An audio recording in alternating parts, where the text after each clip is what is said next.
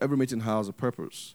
The ultimate purpose is Ephesians 4, for the equipping, the perfecting of the saints, the making whole of the saints, like Paul will say, till we all come unto the measure of the stature of the fullness of the head, which is Christ. Now, what Paul is saying simply is, there is a head, and there's a corpus, that's the body. The body, the church, is called the body of Christ. So Christ is the reference.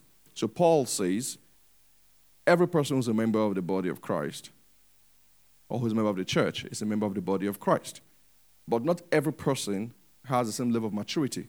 So what the Bible did is that Paul says, he gave some pastors, some teachers, some evangelists, some prophets, for a time frame, till all of us come in the unity of faith onto the measure of this reference, which is the head. That's why we preach.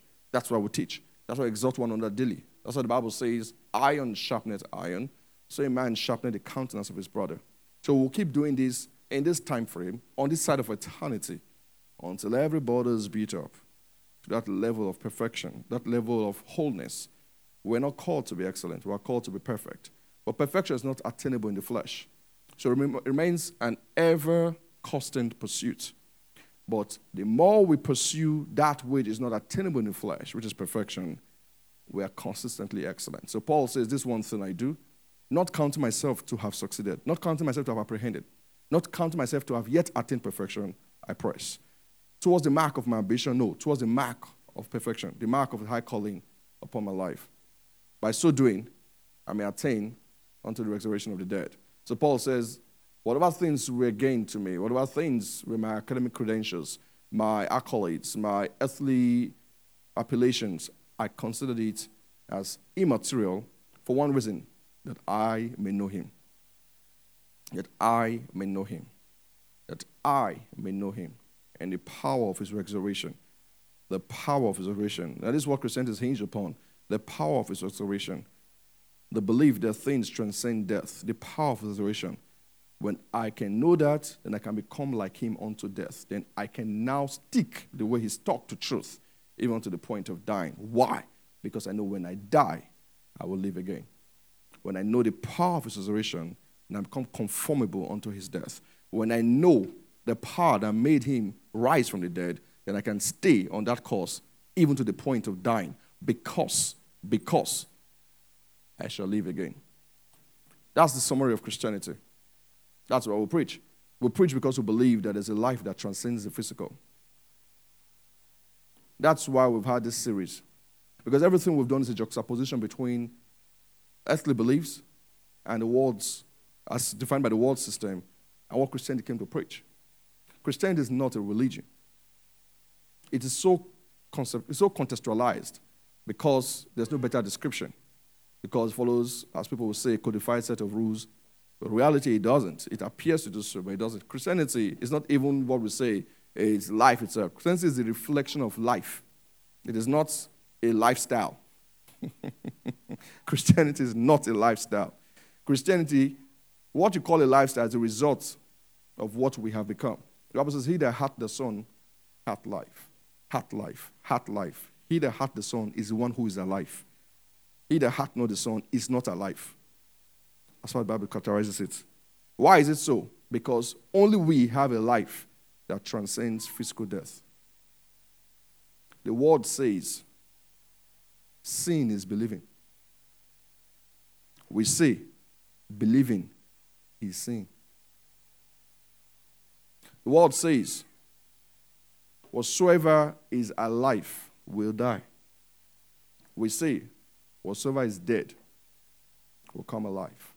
So Romans 12, Paul says, and be not conformed to this world. The only way you can practice this faith is that you are transformed, metamorphosed, growing from face to face by the renewing of your minds. That's why we're doing what we're doing. Because you will not hear it elsewhere. Christianity is a revolutionary paradigm. It is not normal. It cannot be.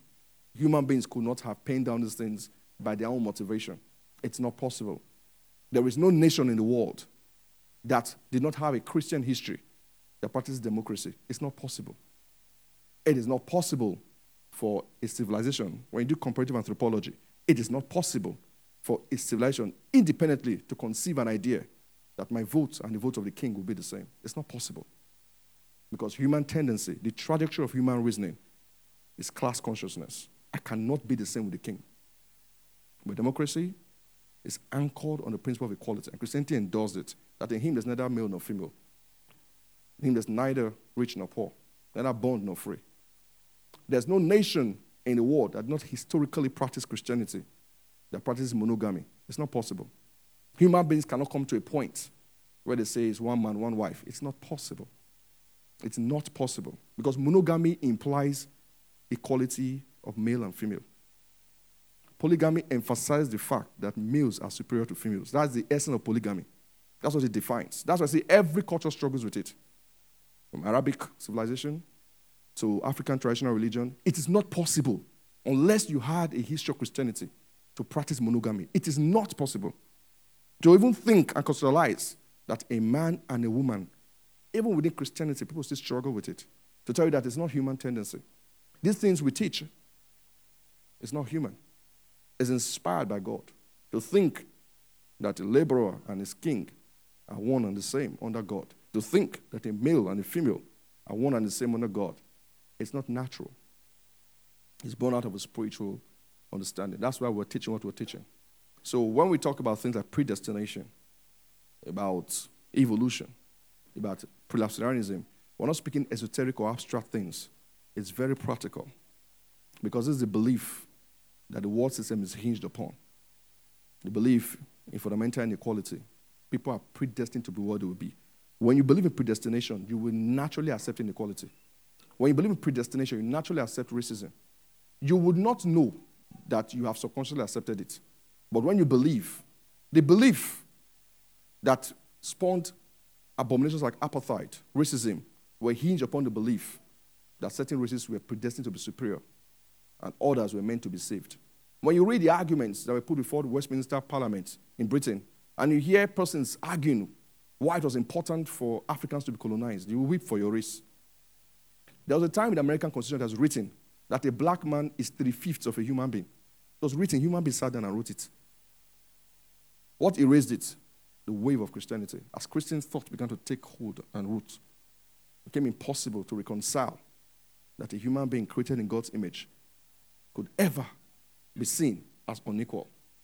All of the civil rights movement was not because some blacks got together to decide to rise against an established white supremacy system in America. No. Martin Luther King stood on the Lincoln Memorial marble steps.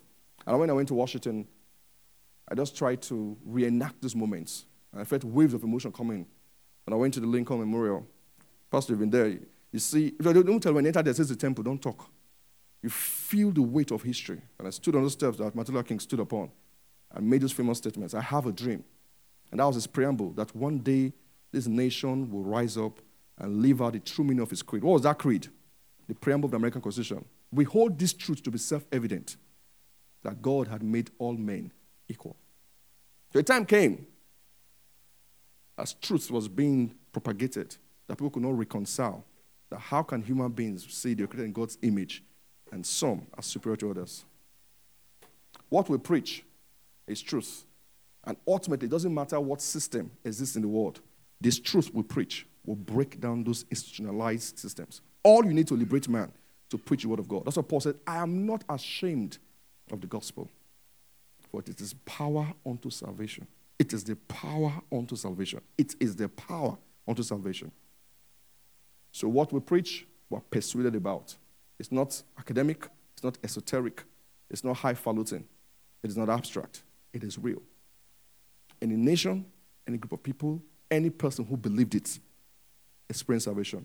So Peter told Cornelius, thou shalt be saved, and thine household. This gospel has the ability to affect your neighborhood. It has. So take it personally. Fight for it. James said, no, was it James? Well, it was John actually. He said, contend earnestly for the faith. Or James said the same thing. Contend earnestly for the faith, which was one delivered to the saints. Contend. That's why we're here. Because the war waged against us is not the war of believe in Lord Jesus Christ and thou shalt be saved. No. confess Islam and die. No, it's beyond that. The war is beyond that. Perversion is not an opposite of the truth. Or the lie is not an opposite of the truth. Actually, perversion. The devil did not say, God did not say. He never said that. He said, did God say? Did God say? There is the truth. There is the whole truth. There's also nothing but the truth. Did God say? So what we want to teach is the truth, the whole truth, and nothing but the truth. Nothing added, nothing subtracted. That the Son of Man may be thoroughly furnished unto all good works. So believe these things. Think on these things. Philippians 4:8. Think on these things. As we're going to take questions, if you have them in your heart, or the ones people have asked you, be bold. Let's x-ray them. Let's discuss them. Let's discuss them. Why was this man born? I like the way the disciples talked. They asked Jesus Christ, why was this man born blind? I mean, teaching us things is practical. Why was this man born blind? Was he predestined to be blind? Is it the consequence of a sin he committed? But he was born blind, so he couldn't have committed the sin. All right? So was it the consequence of the sin his parents committed? So was it a transgenerational curse that he was carrying? Why was this man born blind? When people ask questions, they get answers. Mary looked at the angel Gabriel, who was boasting, I am Gabriel, who stands in the presence of God. You know what was saying? It was not a rumor.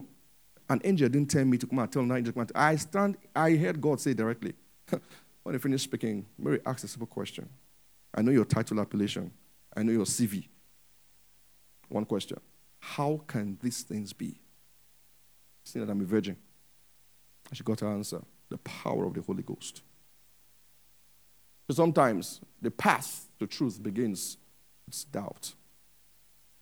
You need to question some things you hear.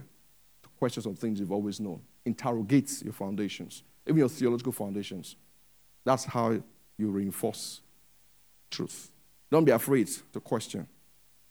Paul commended the Berean Christians. Why? That they went back and searched to find out which things that Paul spoke were true. We have a generation of Christians who are no longer reading, who are no longer searching, who just want to dance, be happy, and there's everything right with dancing. The problem is when you're dancing without knowledge. The Bible says, praise God with understanding. That's the only problem. The problem is not dancing. The problem is when you're dancing without knowledge. Because the Bible says that God is no respecter of persons. Like the Archbishop Dowser said, neither is the devil a respecter of titles. The devil is not scared by people who are gathered. I always say that. The Bible says that the sons of God gathered. What happened to the devil? He came too. He invited himself to the meeting. He's not afraid of meetings. He's concerned about people who will know what to do thereafter. Hallelujah. So when the church began to contend with such philosophies as evolution, instead of confronting them, they ignored them. And that's how a lot of people were swept out of Europe. With a wave of secular humanism that swept through Europe, a lot of persons were swept out of the church. Like I was talking to my wife the other day, I said there was a time when what people wanted about the supernatural, they ascribed scientific phenomena to the supernatural. So what we call supernatural deities technically were mystical or yet to be understood natural phenomena. So when people saw a lightning storm, a thunderstorm, and they could not ratiocinate, they could not explain readily. There's thunder there. The lightning struck the tree. There's rain. There's raging storms. There are billowing waves. What's causing it? The gods must be angry. So they named it after a god. I gave it a thematic jurisdiction.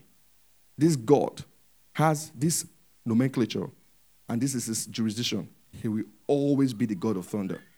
And from civilization to civilization, that was the point. So for the Greeks, it was Thor. For the Yorubas, it was Shango. The same thing. The same thing. The difference is that they created an Avengers movie out of it. Probably we should create the Revengers. It was the same thing. I keep telling my wife, there's no difference between Shango and Thor. They just make them look very fine. But it's the same thing. It's the same thing. Anytime I read, I just say Thor. My mind comes Shango. Because the difference is that in African mythology, you had what we call apotheosis. Strong men, when they died, they continued working. They became ancestors. We gave them titles. So Shango was the first Alafin of Oyo. So when he died, he was such a powerful king. Ogun, those are rulers. And when we saw things that we could not understand in nature, we ascribed deities to them. But then came the Enlightenment Renaissance. So then came scientific revolution. And then you had Isaac Newton and other scientists began to explain how rain comes, how thunder comes, and how the scientific things come. So the mysticism that the supernatural had was lost. So what is left? When we can no longer say it is God who's causing thunder, it is God who's striking people dead with lightning. When we cannot explain the cyclicality of weather, we cannot even predict when rain will come. We could not predict that gravity was responsible for you walking up and down, and man could not overcome gravity by focus on momentum. So I know gravity tends things towards the center of the earth. If I can overcome gravity, then I can fly. The moment science became so magical, supernatural lost its feel. And that's why everything that's put on supernatural, the moment the Enlightenment waves came, people in Europe, in the Western world, could no longer accept Christianity and anything that had to do with religion. Because all of religion was hinged on the supernatural. And as at then, the supernatural met the yet to be understood scientific. So when science came, religion failed. When science came, religion failed. That's what Jesus Christ said. He said, the Greeks seek after wisdom. The Jews seek for a sign. That's always been the problem. Africans seek for a sign. They want something supernatural. See power. That's what all Africans want. See power. Oh my God. My God, my God. He waved his hand. 4 clouds followed him. But the Greeks, what they look for is wisdom. Wanted knowledge. So when philosophers came, they were carried away. For Africans, when a lot of marabouts came, they were carried away. But the moment science came and explained many of these things I would not understand, religion started losing its potency. So people started following people of good character, of high ethical conduct. The moment people now saw that you do not need to be a Christian to be morally upright, even that appeal started dying down. So we are faced with a generation that have come to see that you don't need to be a Christian to pay people's salaries. You don't be a Christian to be faithful. You don't need to be a Christian to be truthful. And you don't even need to believe in God to have your 3 square meals met. I mean, you don't pray about those things abroad. You don't think about them. A time came when I was in London, I could predict when the train would come. And I knew why people hurry. Because it's now a clockwork mechanism. Oh, this Bakerloo station, the train will come at 8:42. By the time I go to West Orange or whatever, it will come by 8:44. So if I leave my house 8:05 a.m., I will get to work 9:17. You can predict it. It becomes a routine. Their life has become so near perfect. Why do you need God? Because he was seen to be the God of order. We've created it. Why do you need God? We can predict the weather. They can predict tsunami now. They can tell you that eclipse will happen. I know when the next eclipse will happen. I know the day, the month, I know which country. In the next 4 years, I can predict it. So why do you need God? But the point is that God was never all of this. And this is where we'll begin our questions and answers. What has always been the problem is that the church misunderstood and therefore misprojected God. And when that concept of God that the church projected was demystified, there was nothing substantive to stand about. There was nothing substantive. But that was never God. It was never God. Jesus Christ said, you made the scripture of none effect because of a tradition. That was never God. The Bible says there was a shaking of the mountains, but God was not there. There was a billowing of storms, but God was not there. And there was a still, small voice. That's an insult to God. It's an insult to describe him as speaking in a still, small voice. The Bible says that the sea saw him and did what? They fled. The mountains saw him and skipped like rams. That's how he had always appeared. But this time, talked like a child in a still, small voice. But because Elijah knew that God was not the God of a loud voice or lightning, he was God without any form of description, he recognized God. It's time for us to start telling the world who God really is. He's not He's not a man who shouts. He's not a man of miracles. He's God by himself. Those things are the effect of his presence. He is everywhere. David said, whither shall I hide from thy presence? Even if I make my bed in hell, say you are there. In hell. So if I dwell in the clouds, thou art there. He's not the God who answers prayers. He's not. He is still God when your prayers are not answered. You don't define him by creating monuments out of problems. He's not the God who healed the sick. He is God who healed the sick. It's not defined. It's not Jehovah Jireh. Who shall I say sent me? I'm what? I am. Not I'm Jehovah Jireh. Not I'm Jehovah Shalom. Not I'm Jehovah Provider. I'm not the warrior. I am. I am whosoever I choose to be. Self-consistent, self-existent God. We need to start knowing him for who he is. Because if we keep representing him and misprojecting him, the world will keep demystifying him. And we'll have no more God to project. But he will still be there in the shadows, just waiting. God bless you all. We'll take questions now. Hallelujah. So Reverend Osas is here. Are there questions? I just laid this foundation. Let's put our hands together for Reverend Osas as it comes. I'm always comfortable when he's around because I can always deflect any questions to him. Good evening, everybody. First of all, I want to define the word omniscience. It means knowing everything, or to know, or I don't know if I'm correct. And the Bible describes God as omniscience. Now, if God knows everything, I studied the Bible this morning before I came up with this question. I wanted to be sure. And I found out that God asks some questions in the Bible. For example, he asked Adam, where are you? He asked Satan, where are you going? And he also asked Moses a question in the wilderness. He asked a couple of questions in the Bible. So my question is, if God knows everything, why ask questions? Is it that he wants us to give him answers or what? So that's one. Okay, my next question is, I also studied the Bible, and I came across the first and second commandments, which says, thou shalt not serve any other God, or thou shalt not make unto thyself a graven image. My question is straight to the point. Since we're talking about Christianity, and we have some religion or some sets of Christianity who worship God through Mary. They pray to Mary. I've seen them. They pray to God through Mary. And the Bible says, thou shalt not make unto thyself a graven image. That is an image. I think that is my own definition. If I want to define image, I'll define that Mary as an image. So, are they actually serving God, or don't you think they are breaking the second commandment, sir? If I got the questions correctly, the first one as regards omniscience. Yeah, he was omniscience. Okay. Why is he posing questions when he's supposed to know all the answers? And the second is regards graven image. Okay, as regards worship. All right. I'll be quick with the topical answers. Now, omniscience means all-knowing. All right. Now, you must understand that what is documented in scriptures, as we call it scriptures, is not a book written by God. Okay, I remember saying this on Sunday. It's a bit difficult to contextualize it. It's easier to say it than to explain what I mean.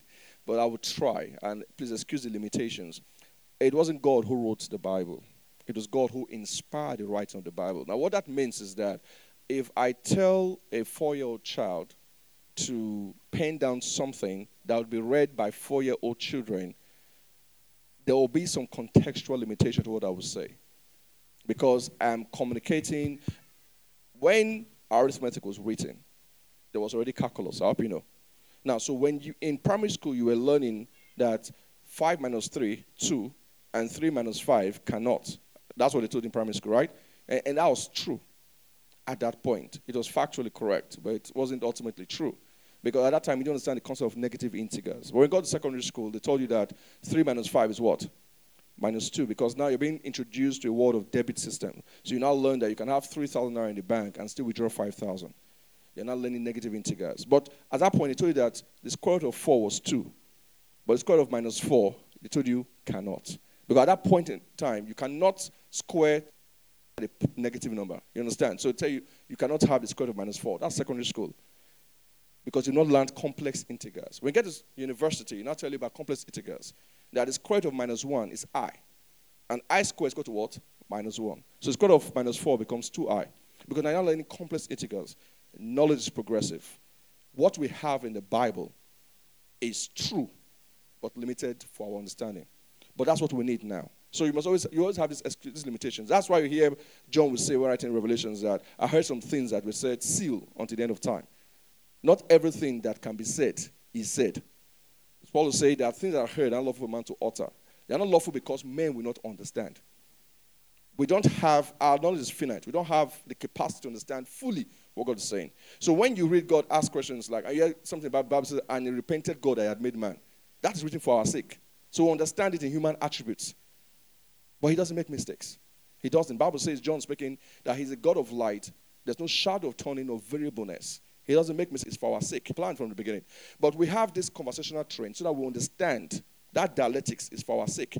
There are questions you ask your child that are rhetorical. You ask to find out what the person will say, not because you don't have the answer. The Bible says, and sometimes even the Bible helps us when it says that this he asked, not because he did not know, but he, knowing men, wanted to know what was in their hearts. You see that? So in New Testament, you now see, because we now had a God-man, you now see the clear distinction between how God thinks and how man thinks. But in the Old Testament, you didn't have a visceral representation of God. You didn't have a corporeal, you didn't have a Jesus. So when you see in New Testament, you now see the Bible talked about Jesus Christ's thought pattern, what he was thinking, why he was asking the question he was asking. But times he says, Father, I thank you because you always hear me. And that prayer sounds foolish because when we talk to somebody who you have a relationship with, and I say, I'm saying this not because of us, but because of them. Now you begin to understand those things. There are many things that are documented, like Paul will say in Romans 15 verse 4. That things were written before time, written for our sake, that we may have hope. When God is asking, Adam, where have you been? It's not because he did not know. Adam's answer is important, not only for the sake of that conversation, but for history's sake. People will know that this is what happened. So there's some things that happen that way, not because God does not know, but actually because he knows and wants to hear what you will say. When your teacher asks you a question, not because he does not know, he's not trying to find the answer from you. He's trying to evaluate how much you know about the answer. So God is omniscient, but he does not reveal everything he knows per time, simply because you cannot even receive it. Just like I said, there are many things I want to tell you, but you cannot even receive it. So what will happen? I will watch. Howbeit, when you have matured enough, when the Spirit of truth is come, he will guide you into all truth. So that's why we're getting more progressive. The things we know now, things we're talking about here, could not have been preached in those days, in the Old Testament. But we have the Holy Spirit. So just like I said, even the prophets of old desire to look into the things that you know now. But now we can receive them. Why? Because we have the Holy Spirit. So knowledge is progressive. Yeah, very well. I agree with you. And you should also see God from a relational position. God wants to engage and have a relationship. It's like me saying, how are you today? You understand? Is it that I know that you are not fine or I don't know that you are fine? How are you today is because I want to engage. I want a relationship. God will always meet with Adam on the spot, but Adam wasn't there. Of course, sometimes when you try to unravel God against the backdrop of our earth limitations, it's a challenge for all. For example, you hear that, 1,000 years is like a day before God. Come on, day and night is within the sphere of earth. If you even take a rocket and fly above the earth, there's no day and night there, right? Yes. So now, if you go above the earth, you are in the outer space. How do you now judge God on the basis of day and night? Praise God.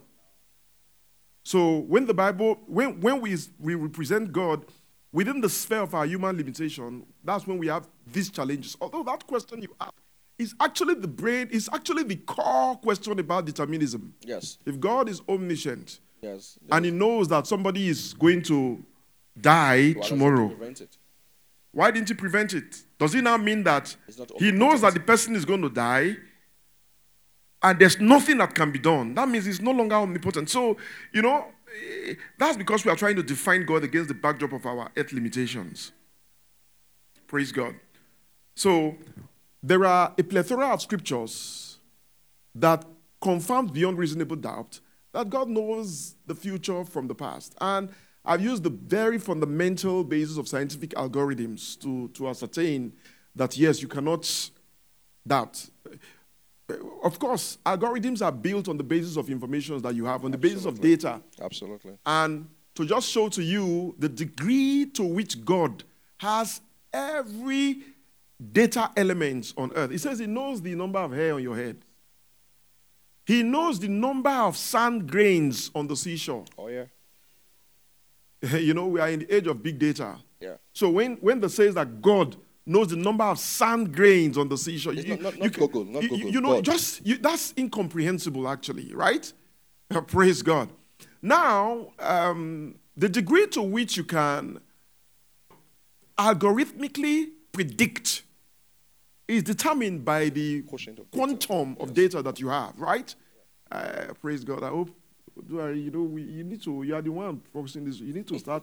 Let's find a way to break this thing down. Actually, the volume of data. For example, I have said that when you are typing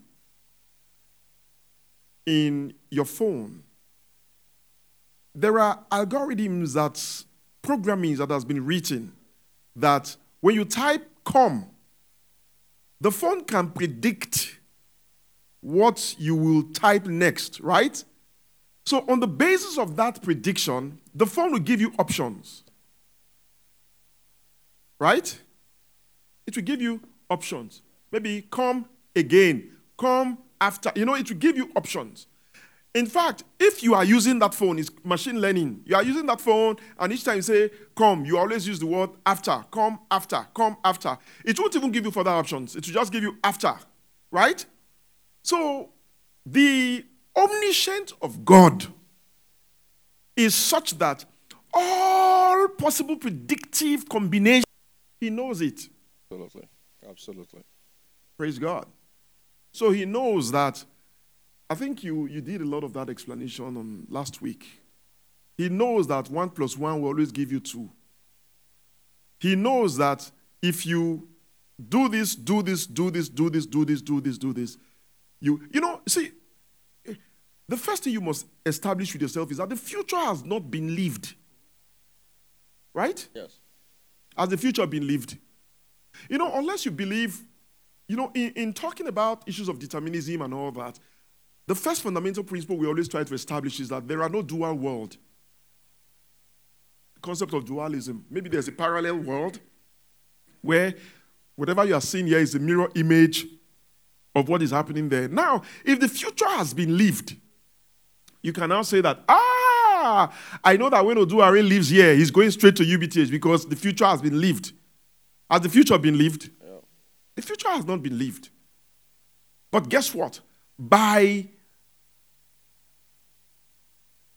I don't like using it, but by algorithms, by design, by, God knows your frame. He knows the kind of decision by reason of your makeup, he knows what you are going to do next. Yes, and the trend is determined. So he tells you that is determined. This person is going to do this. So that, if you understand the omniscience of God against that backdrop, it's easy for you to comprehend. And matter of fact, it only proves that the true ultimate proof of God existing is the person who's looking at you. You can tell, keep monkeys the way they are. The next 200 years, they'll still be jumping from tree to tree. The only set of beings who have metamorphosed, who have morphed into different beings are us. And that's because we are the only ones who are created in God's image and likeness. We are the proof. The atheist you see walking on the street is the very proof that God exists. He does not know because he's looking for it elsewhere. He is the proof. The fact that he can come to the point where he contemplates his own existence. The monkey crossing the road does not even care. Who born, do I survive?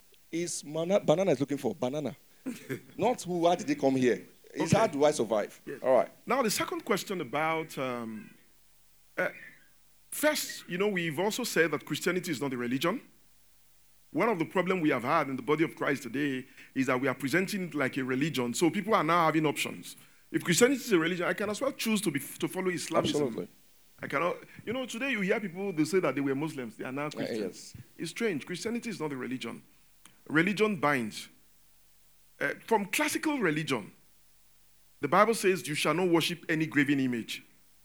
If you have any statue in your house that gives you a picture of God, and you go in front of that statue and pray and make a wish, that's graven. That's actually classical definition of idolatry. Absolutely. In fact, one of the critical problems that Muslims have with Christians is that part. Yes. That we serve image. And you know, in founding Islamism, Of course, you know, Islamism was founded by traders, Jewish traders who educated Muhammad. Yeah.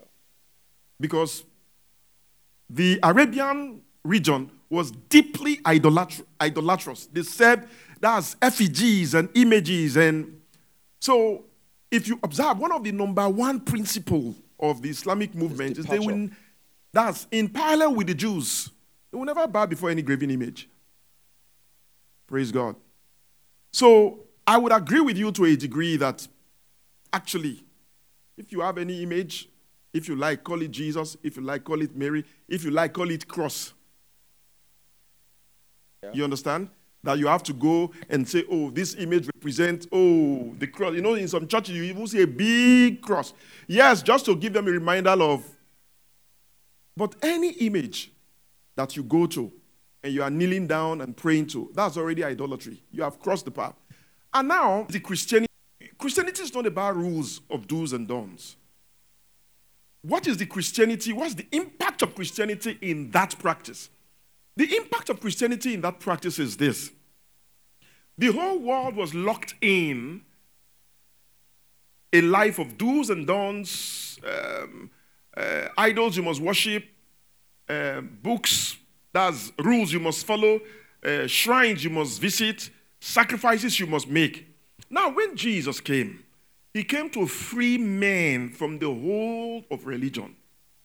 So, the need to go and sit down before his statue. For example, Robert Powell has been crying around the world that, look, I am not Jesus. You know Robert Powell. Many of the statues, a lot of people you see in many of these places, it's Robert Powell's picture. The man that acted Jesus of Nazareth. He's a British comedian. The woman that you see most times as Mary and all that is the statue, is Venus. The goddess of something in the Roman. And if you go and read the parallel about Venus, they will tell you that he's the mother of God. Praise God. So the problem people have in that wise is a knowledge problem. It's a very fundamental knowledge problem. But I'm not going to judge a Catholic Christian on the basis of, oh, he's following Mary, or he's having the statue of Jesus in his room. Because the basis, God is no longer judging us on the basis of 10 commandments. Praise God. No, that's not how God is judging us. We have actually, I've preached a message in this church that Deuteronomy is not for me. When they were writing Deuteronomy, it was not me they had in mind. Right? Is it not true? Sure. Do you think it was you they had in mind when they were writing Deuteronomy? Deuteronomy was written for the Jews. I was not a Jew when it was written. I'm being nice to try and adopt the practices of Deuteronomy to regulate my Christian life. No. You can be a Christian even when there's no Bible. What we have as Bible, God never came from heaven.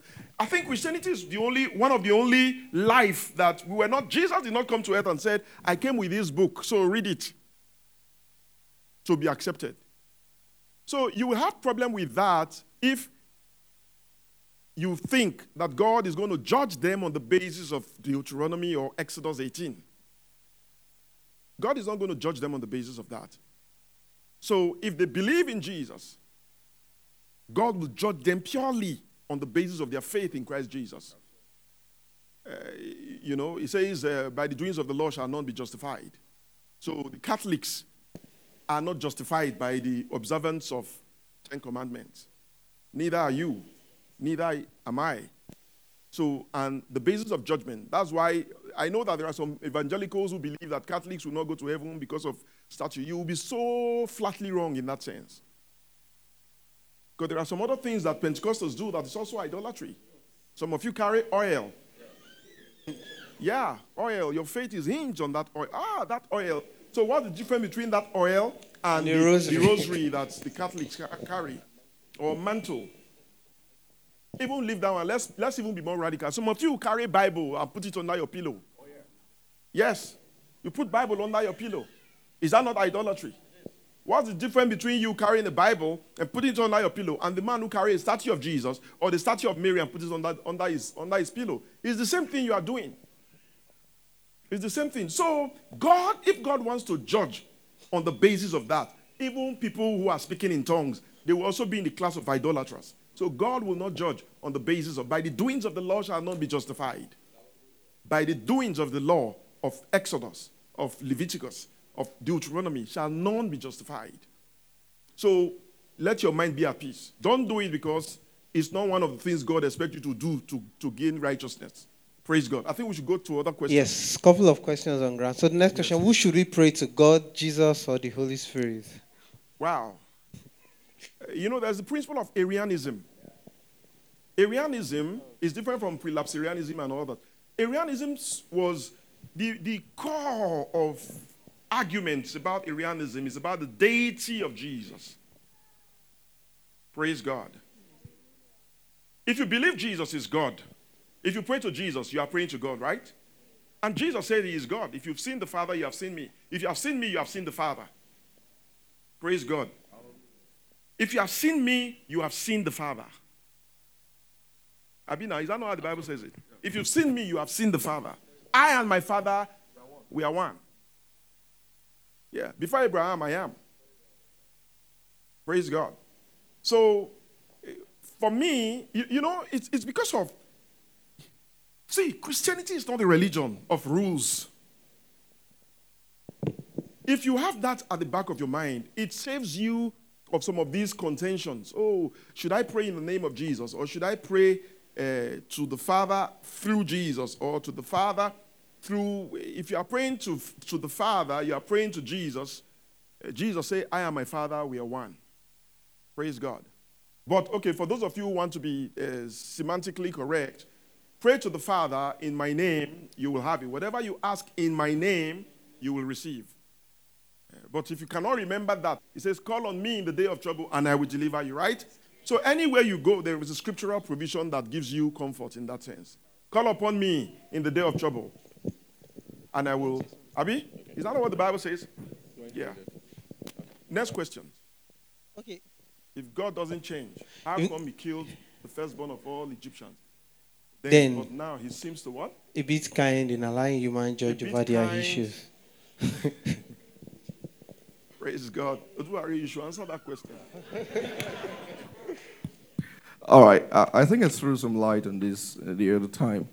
The Bible says, and the Bible is clear, I am the Lord, I change it not. And that is fixed. He doesn't change. In other words, God is not changing his mind as regards humanity. He's not changing his mind as regards what he defines as right or wrong. What is changing is the way he engages with man. And the reason is very clear. There is a salvation timeline. There is a salvation timeline. Once you understand the context, what will be has not yet been. There is a future that has not yet been lived. Man living today is living after the cross. That those who live before the cross, we are after the cross, but we are still before the ultimate redemption. This body has not yet been saved. It will still be saved. Salvation has been done, is being done, and will yet be done. We have been saved, we are being saved, and we will be saved. That's why you hear Paul say, to wit the redemption of the body. When Paul says that there's a glorification to come, that those that he foreknew, he predestined, he called, he ordained, and those he ordained, he glorified. He's talking about the fact that a day will come when this corrupt body will put on incorruption. So Paul says, or John says, it does not yet appear what we shall be. But when he appears, we shall be like him. We shall be transmogrified. We shall be transmutated. We shall be transformed. And now have celestial tabernacles. Then this body has been saved. But in case that rose, Paul says, don't bother, which I know will precede those who have died. For the same spirit that rose Christ from the dead, if it dwells in you, on that last day, your atoms, your molecules, decayed, will be quickened. And then you have a visceral body that is celestial. Now, what's important is this. There is a timeline of salvation. There is a time that will come when there will be neither day nor night. All this era will pass away. That's why the Bible talks about world without end. When it says world without end, it's talking about the fact that the age will come that will not end. But this will pass away. So what happened then before the cross was that man had sinned, according to Romans 2:23, and all men were condemned to die. For Romans 3:23 says that the wages of sin is what? So all should have died. The reason why some did not die is because the Bible says in Hebrews 11 later on that the fathers of past believed and they were not saved. No, it was counted unto them for what? righteousness. They were excused because they believed in the one and true God. That's why you had Abraham. And from Abraham, like Pastor was saying on Sunday, you had those, Isaac found his generation's race, but Abraham preceded Isaac. So at every point in time, when one man believes in God, it's kind for righteousness, his generation, the next person in that amongst his children who believes, it goes on and on. When God wanted to deal with Egypt, he used Egypt as an example of judgment. Israel became an example of the church. It was a type of what was to come. A time will come when there will be condemnation and salvation. But at this point in time, both the Israelites and the Egyptians all deserved to die. All. He only saved some by prerogative as a type of judgment that was to come. So it's not about why some were saved. It's not about why some died. It's why some were saved. The only reason why they were saved is that for some reason before the cross, God decided that salvation must come through a race. It must come through a man. And until that point in time, some will be the chosen.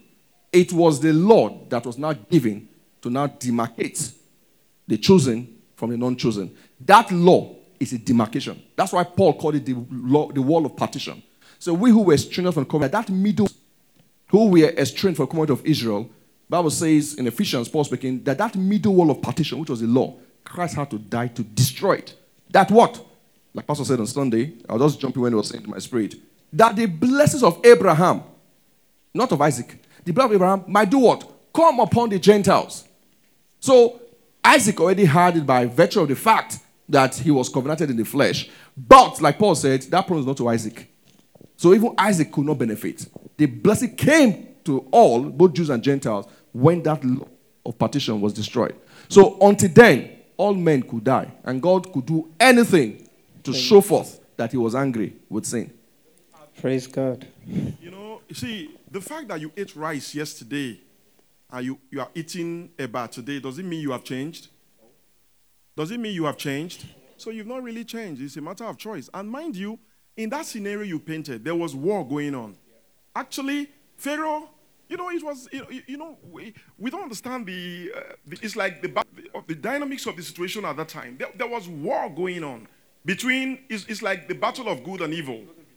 Pharaoh was at war with, you should realize that for almost the earlier stages of the plagues, Pharaoh and his magicians replicated it in the land of the Jews. So you want to call frogs, I will call frogs in your area. So they kept replicating. So it was even Pharaoh that was initiating the action for the death or to punish the Israelites. Abi? Yep. And Moses said, as you have spoken, so it shall be unto you. The firstborn of all Israel will be dead. So there was battle going on. Real battle. Of course, today you still see reminiscences of that reflection of those kind of battles. If a Jujum band comes and tells you that you'll be dead, the Archbishop told us a lot of stories of how many native doctors challenged him in this town, how they died one by one. Right? I'm sure you've heard those stories, right? You've heard it from many men of God. One native doctor in my village, he said I was going to die. The next day, he had stroke. He died. So when you are challenging a power that is bigger than yours, so their first son died because Egypt as a nation, they were challenging a force that was stronger than them. Right? So it was not a matter of, and please, don't use human sense of morality to judge God. God is not in our dimension. Don't use the morality of human. That's atheists. That's the problem they have. How can God, earthquake, he didn't come. Don't use the morality of man to judge God. God can be jealous, but jealousy is a negative emotion. Right? So I think that will give us a clearer picture. All right, quickly, I would just like to take some questions from the audience. Okay. Before you take a question, let me just add to that. Just to prove to you that everybody was going to go down. They even warned Moses, see, if you don't go and slaughter a lamb and splatter that blood on the lintel of your house, this thing that's going to sweep through the earth will take you too. So if Israel had not done the same thing, they too would have gone down. Would have gone down. There were Jews who came in. Exactly. There were Egyptians who came in and stayed in Goshen, and they were saved. And they were saved, yes. Because they came under the cover. So it will tell you that, look, at that point, when God's anger is kindled, all man take over. Go on, yes, go on. Praise God.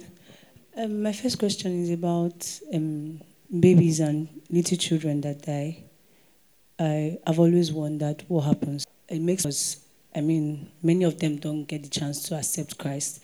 And it makes me wonder, when does the spirit of man come into man? Because if as a child being formed in the womb, the spirit is already there, and then they die without confessing Jesus or believing or even knowing who Jesus is, what happens to them?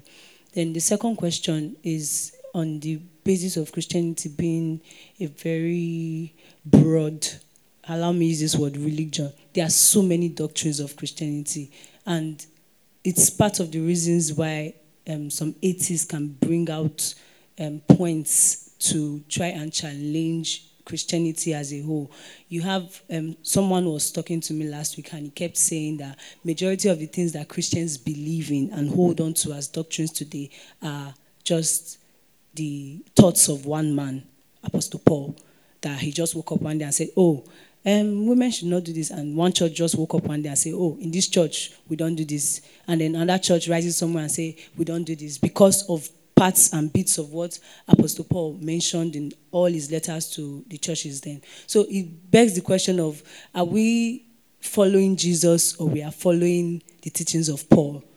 And then how do you talk to someone that believes that because there's so much disparity in Christianity, it's not a one religion? Because how can you guys be so confused amongst yourselves? So how do you talk to that kind of a person? Okay, recently somebody sent a post, an atheist sent a post in our Twitter page and said that he challenged some things and he made some comments that, and I just told him, okay, you don't believe in Christianity, no problem, but do you believe in love for your fellow human? Because the bottom line of the Christian message is love. Jesus even said, you cannot say you love God when you don't love your fellow humans. Actually, the religion Jesus established is the religion of love your neighbor as yourself. Jesus did not come and say, serve God. Right? Is that what he came to do? That's not what Jesus came to do. He didn't teach us how to serve God. The only way he showed us how to serve God is how to serve our fellow human being. You remember when the sons of Zebedee say, let me be. He said, no problem. If you want to be the great in the kingdom, that means if you want to be recognized by God, what do? Be the least here. Serve your neighbor. So that is the fundamental message of Christianity, is love for humanity. Now, you talk about children. I've always said this, when people die, they are sleeping. The human person is inseparable. You see, the human person is not three entities in one. The human person is one, right? Yeah, you can start dimensioning him. Maybe he has a spirit. Maybe he has a body. But humanity is inseparate. You are not human without the body. Because, when you start holding on to those kind of thoughts that maybe you are human, you are alluding to pre-existence. So there is no point at which the soul enters. Every cell in your body, every cell that has a nucleus, once there is a nucleus, that nucleus is a soul. It's the life-carrying element of the being. That's why by act of serendipity, that means by luck, game of chance, a man was scrubbing an ebonite rod on tissues in a lab, and he left the lab in a place. After he came back, after some hours, he saw that the tissues he rubbed on the lab, they had started growing. That's how cloning was discovered. And if science is giving the freedom to go ahead and clone human being, you can actually clone a whole human being, because inside Oduware is, and I've used the principle of cleavage during the embryonic development. I've used that to explain how every cell in the blastocyst, when there's fertilization, the first phase of development is the cleavage. As the cell begin to divide. Now, every of those little balls carry the full potential of the whole organism. It's actually those little balls that translate into that segregates or specializes into various tissues, various cells, various organs in the body. But at that stage of development, if you separate one, it will be a full human being. So is the full you. You are a complete person. And every cell in your body is complete, because your cells are diploid chromosomes, which makes a complete organism. Praise God. So now when a human being dies, the biblical interpretation of death is sleep. is sleep. When a human being dies, he is sleeping.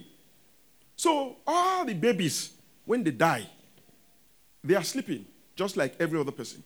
Yeah, I have my own thoughts about spiritual death and spiritual life, which I am not talking about because I don't want to create unnecessary controversy. But I'll just give you a hint. Just take in a very literal sense. Spiritual life would mean that when somebody dies, he just dies. And dies permanently. Then spiritual life, when he dies, he is resurrected again to live. Praise God. And that action is the prerogative of God. Right? Praise God. So God can decide that some people, let them sleep permanently. And he can decide that some people, let them wake up and live again. It's the prerogative of God. Praise God. Are we together? So take it that children, how many of you can remember what you did when you were 1? No, you can't. Can you remember your 1-year birthday? Unless you saw the video. That means that the child is not even self-conscious yet. He has not come to that level of development where he knows.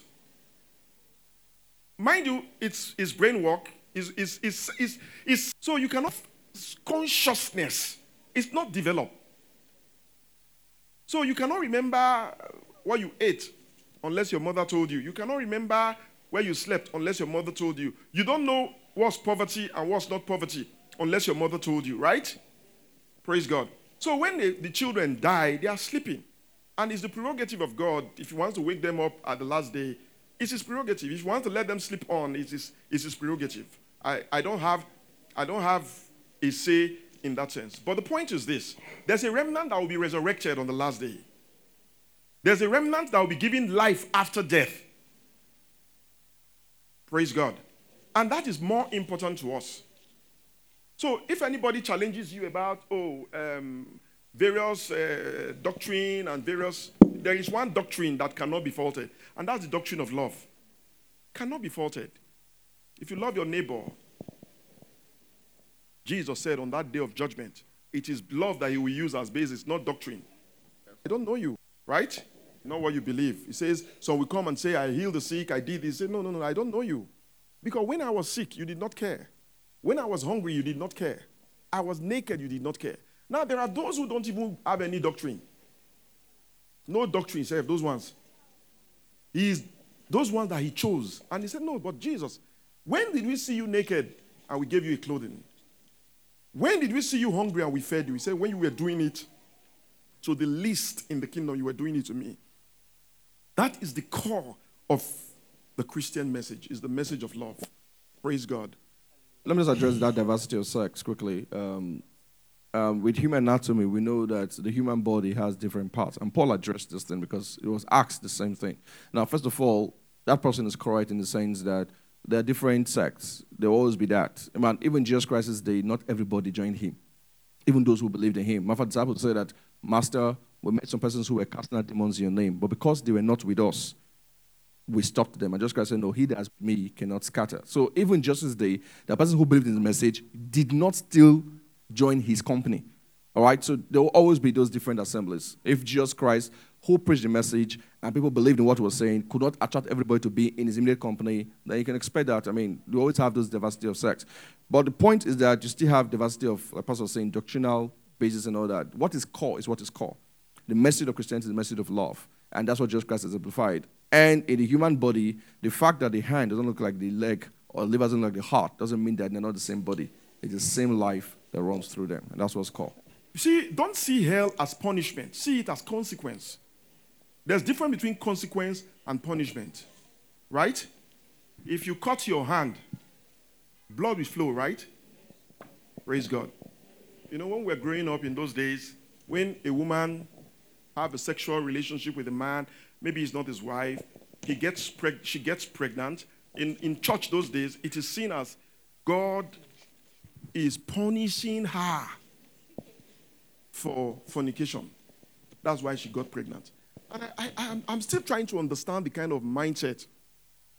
If a man and a woman sleep together and the woman is fertile, the man is fertile, they should get pregnant. In fact, I used to tell people, if you didn't get pregnant, go and see a doctor, even if you are not married. Say, doctor, I slept with someone who's not my wife or who is not my husband, and I didn't get pregnant. So it's a consequence, the result of your action. So hell is not a punishment. Oh, God wants to punish you. No, it's a consequence. So when Jesus came and says, for God so loved the world, he gave his only begotten son, that as many as believe, whosoever believes in him will not perish. That's a consequence. He's not punishing you because of your... In fact, his coming is to save you from the consequence of... It's not punishment. Punishment is when I want to deliberately inflict pain and deal with you, do you wickedness, or punish you, inflict pain on you because you did not align with... No, that's not what God is doing. God is trying to escape you from the consequence of your unbelief, from the consequence of your choices. So hell should be seen as a consequence and not punishment. Praise God. Yeah. I think it's very simple. Hell is a consequence and not punishment. All right, 2 questions here quickly. Nobody is born atheist. Every human's decision principle is born out of their life experience. So then if atheists can be successful by applying certain principles and not having to believe or worship God to achieve such feats, how then do we preach to them? Why should they believe or worship God? And why do they need to worship God? The question would be, so why do people need love? Why do people need peace? Why do people... They are intangible concepts that cannot be developed by science or advancement of technology. I mean, people find out even after becoming billionaires that there's TMT. I remember last year I was in a shopping mart, and there was someone in Houston. I was just about entering a mall, and I don't know who was talking to me, and they're like, the owner of this boutique, not the owner, the brand, that designer, I don't know what's Katie, whatever, she just committed suicide. And the person was like, how could somebody so successful to commit suicide? Because, irrespective of how far man is advanced, we have been able to invent the phone, the Facebook, social media, yet we still feel so disconnected. We have been able to conquer space, yet we cannot conquer the interpersonal distance between ourselves. We are more interconnected today than ever before, yet we feel so distant. The reality is this: if man is not anchored to God, he's become a slave to his own inventions. That's the reality. And that's why you find that as people become more advanced and liberal in that sense of advancement, they go to those countries, people become more bestial and become more slave to their desires. And in the long run, you wonder, why should there be a rise in suicide rates in countries that are so advanced compared to countries like Africa where we know what suffering is. We can spell it. You go to a place and someone tells you that the reason why it's come to suicide, that they didn't just say hi to me this morning. You're idiotic because you don't have problems. You see, that's the point. When man forgets that he's first of all a spiritual being, spiritual not in that spooky sense, but spiritual means that he has a source, he has emotions, he has a connect. You can do all the externalities, but if you don't address what's internal, you will still be empty. You will still be empty. And the fundamental need of man is what Jesus solved. And that is the need for eternal life. If you do an analysis of every living being, whether in the Muslim world, in the Hindu world, in just name it, there is a point in their developmental stage as they are becoming more self-aware. They become concerned about immortality, about life after death. I told you guys how my daughter would just suddenly start crying, say, Daddy, so you are going to die. Mommy, so Mommy and Daddy will die. You know, he's becoming aware of that reality of life. Jesus did not die so that we can eat, or so we can drive cars, or so we can succeed in business. No, that's not why. The fundamental need. Now, that fundamental need is what drove the entire human race into idolatry. Why would a human being serve juju? Even the most intelligent of human in the generation of when philosophy was blossoming in the Aristotle, Socrates, Plato, as intelligent, the foundation of knowledge, many of those men established it. Whether in our fields, in zoology, in science, in anthropology, in art, they established it. Guess what? They were even more idolatrous because they knew that there is something about the human person that transcends the dimension of earth. And it is the inner quest to secure that essence of our humanity that drives us to religion. Why will a Muslim man 5 times a day? Have you not traveled and you see Muslims on the express? Anywhere they are, you see those driving trailers, they will stop and go and pray. Let me tell you, what even gave men the courage to even say God does not exist was Jesus. Because he came to remove the burden, those burden of religion, that inner burden of the life hereafter, the burden of religion, the burden that is inherent in the human person to appease a deity. He came to remove it. It's when after he removed it, human beings can now say, I beg you, if God. Could Aristotle say God didn't exist? He will go to Zeus and go and pray in the mountain.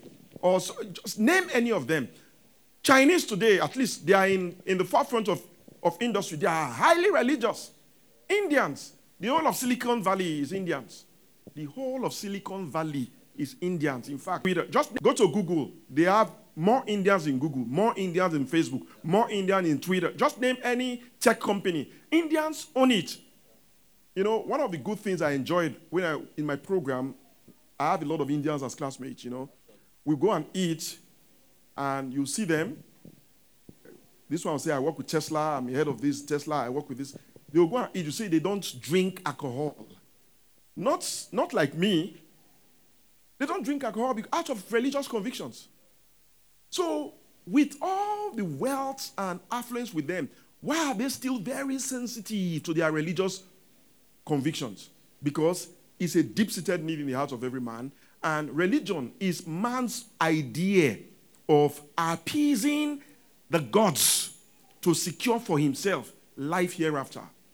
And it is that critical need that Jesus came to meet. That's why I've told you guys here before, that you are born again is not a guarantee that you live in health. That you are born again is not a guarantee that you live in wealth. That you are born again gives you, but it's not a guarantee. So you didn't get born again so you'll be rich. Because you can be rich without being born again. Right?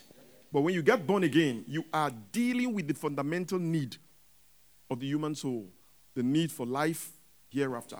The need to appease the gods and secure ourselves immortality. Yeah. Praise the Lord. Hallelujah. All right, the final question for tonight. The scriptures that says, God have mercy on those he will have mercy on. Pastor, does it mean that God select those he have mercy on? Why we all belong to him? I think that scripture should be removed from the Bible because some believers are using it to bully other believers. Praise God. Maybe it should be removed from the Bible. Maybe.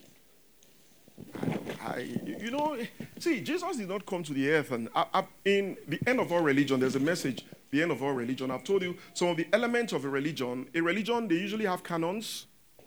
Religion, they have a holy place. Religion have a representative. Religion have maybe a symbolic city.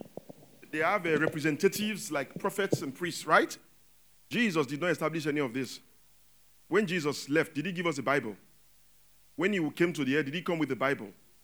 Now, what we would have used as our own symbol, Jerusalem, what did Jesus say? A time will come, which is now that true worshippers will no longer go to Jerusalem.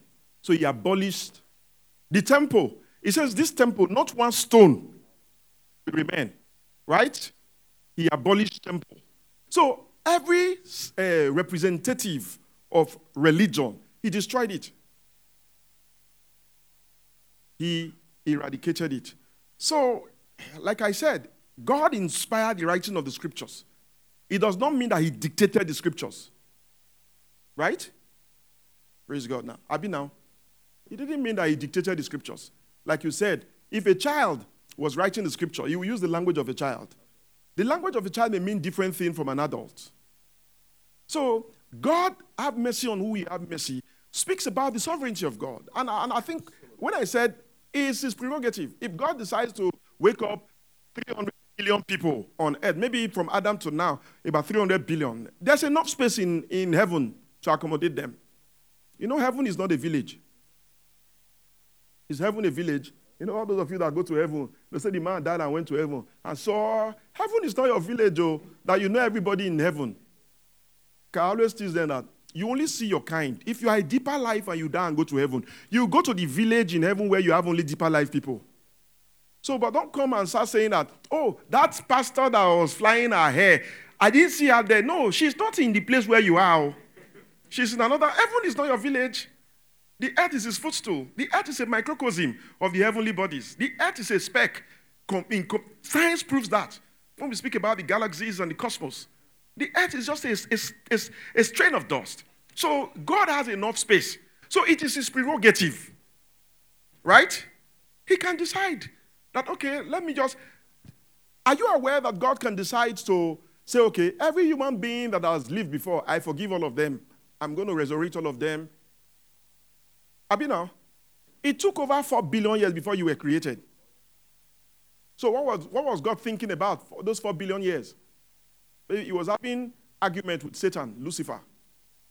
Abi, what was God thinking about? So who says that in another 4 billion years, God will not think of another cosmos? He is God, independent and sovereign.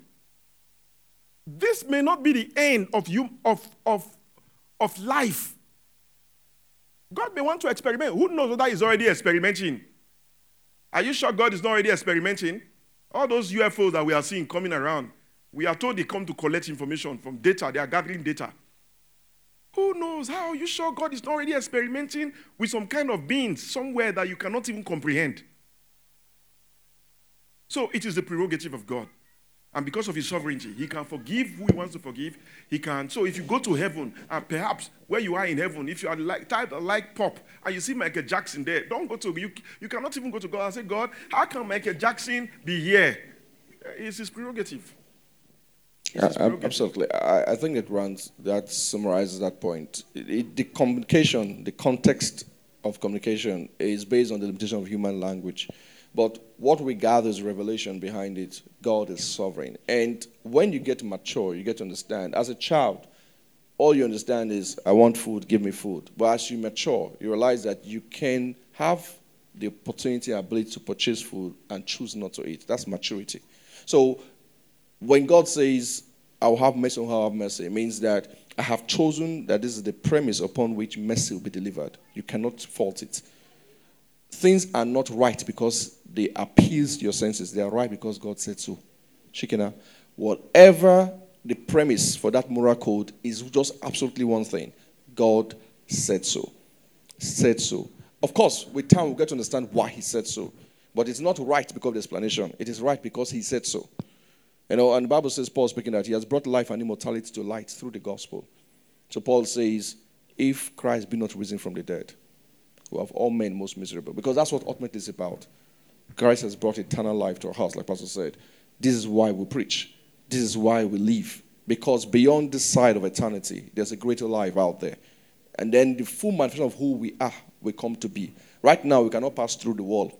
We are still limited by space and time. As time goes on, you will see us passing through wall. The reality of who we are has not yet been shown. Eyes have not seen. We're already flying in space. Now we can. Last year I was flying 16 hours one flight, 24 hours plus. My great-grandfather could not have imagined that part of his progeny will one day be suspended in the air for 16 hours. The Oba of Benin could not have believed that.